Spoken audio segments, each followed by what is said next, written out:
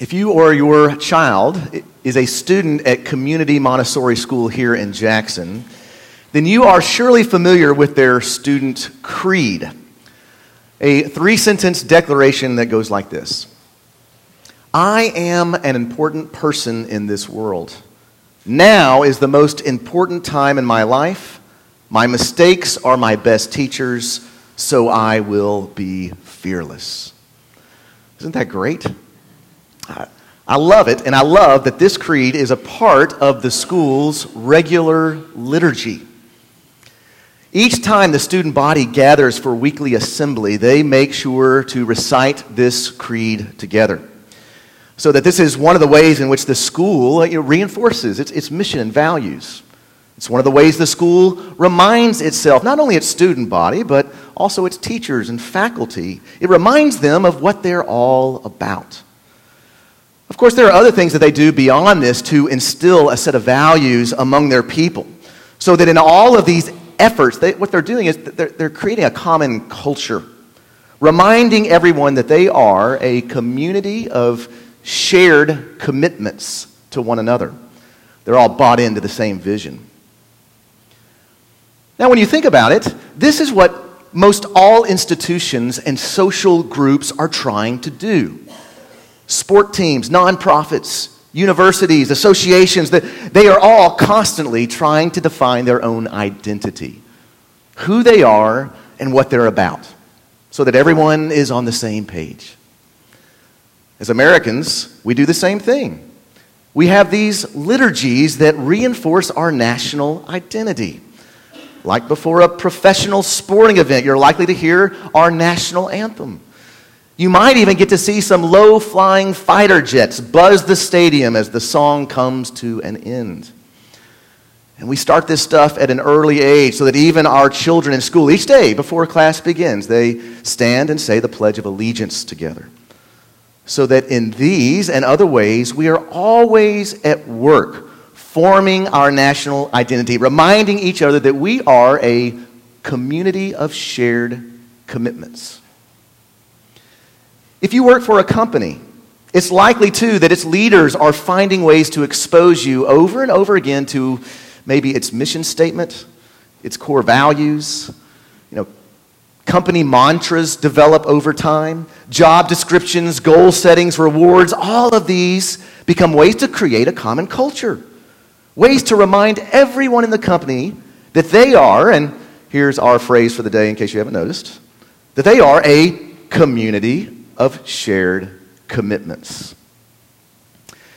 Well, what is true for these groups is also true for the church. That community that was born 2,000 years ago today on the day of Pentecost. Yes, today we are celebrating the church's birthday, an event marked by the giving of the Holy Spirit to all those who give their allegiance to Jesus. It is a massive event in the biblical story, matched only by creation itself. So that as the Spirit hovered over the waters at the dawn of time, giving birth to creation and to us, human beings, so now the Spirit is breaking into the world again, but this time with a new creation, a new humanity. The Spirit of God poured out upon the people of God, which does create quite a stir. In this pivotal moment, oh my goodness, what is going on? What are you people doing? What's all the raucous about? Are you out of your mind? Surely you must be drunk or something, right? Not at all, Peter replies, standing up, now in the power of the Spirit to give an explanation of this new social reality. No, we are not drunk. This is what God has promised through the prophets long ago. The creation of a new community that houses His presence here on earth. A community for anyone and everyone, yes, but also a community who calls upon the name of the Lord. In other words, this is a community with purpose, a community with its own unique identity, or we could say, a community of shared commitments. Which is why Peter responds the way he does when the crowd asks a question at the end of his sermon. Now, the question is not included in our selection today. But after Peter finishes his explanation of what's going on, which is a bit preachy, if you recall, the crowd is cut to the heart, the text says. And they say, then what should we do? What should we do? The onlookers are picking up on something that many Christians today tend to forget. That this group, this community called the church, is indeed a community of shared commitments. The church is not a community that says, well, do whatever you want because God loves you anyway. It's not a social club for your own personal entertainment and inspiration. The church is not a support group where you can just sit back and relax to ease all the headaches in life. No. This is a community that comes with demands, right? Requirements. A shared way of living that we all commit to.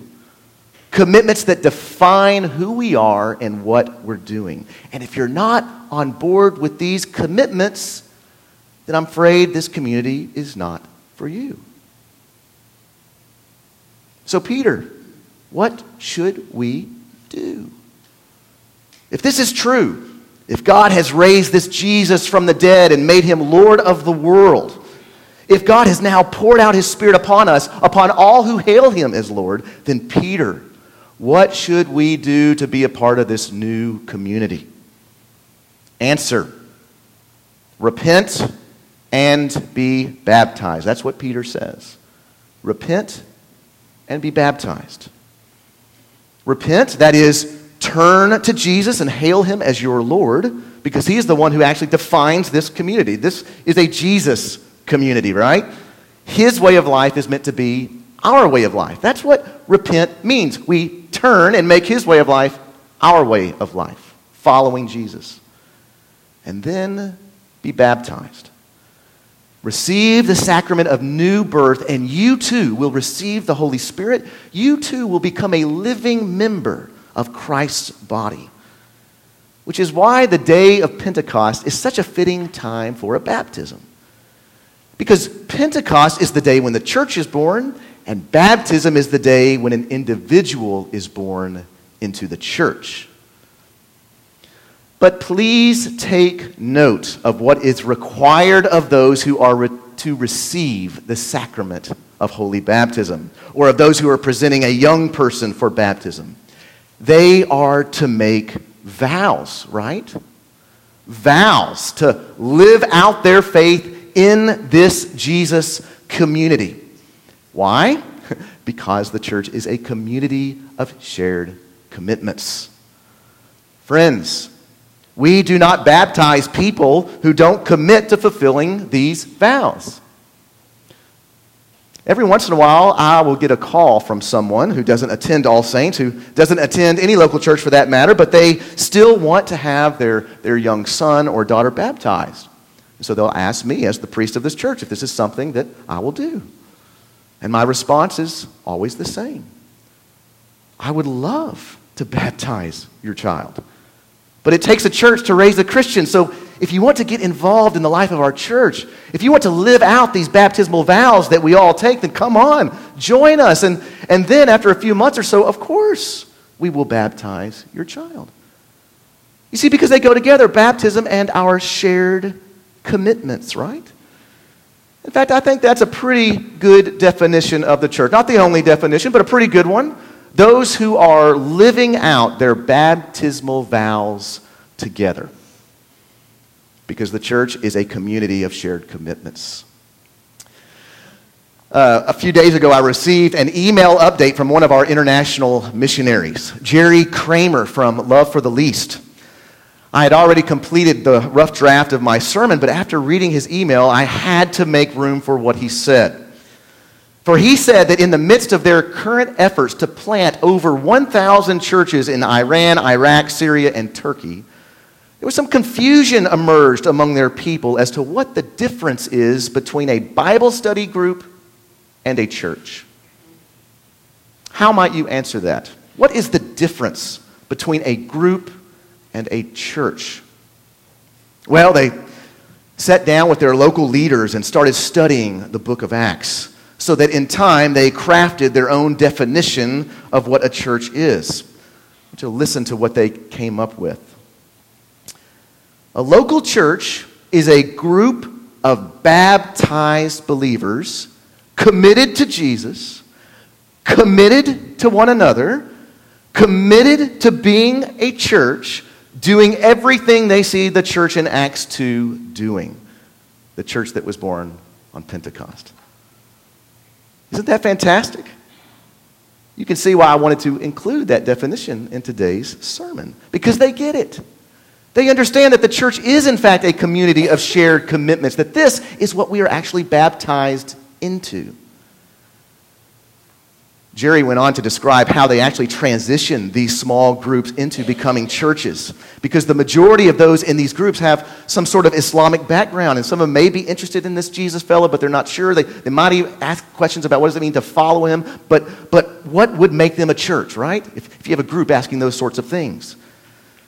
And so when a group starts asking these kinds of questions, they are led through what is called the 7 commands of Christ. 7 commands that everyone must, here's the word, commit to in order to be a bona fide church. Here they are. Repent, be baptized, pray, make disciples, love one another, the Lord's Supper, and give financially.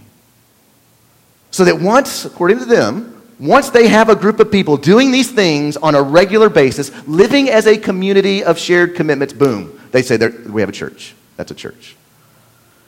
See, that's because that's what the church is. That's what we're all baptized into.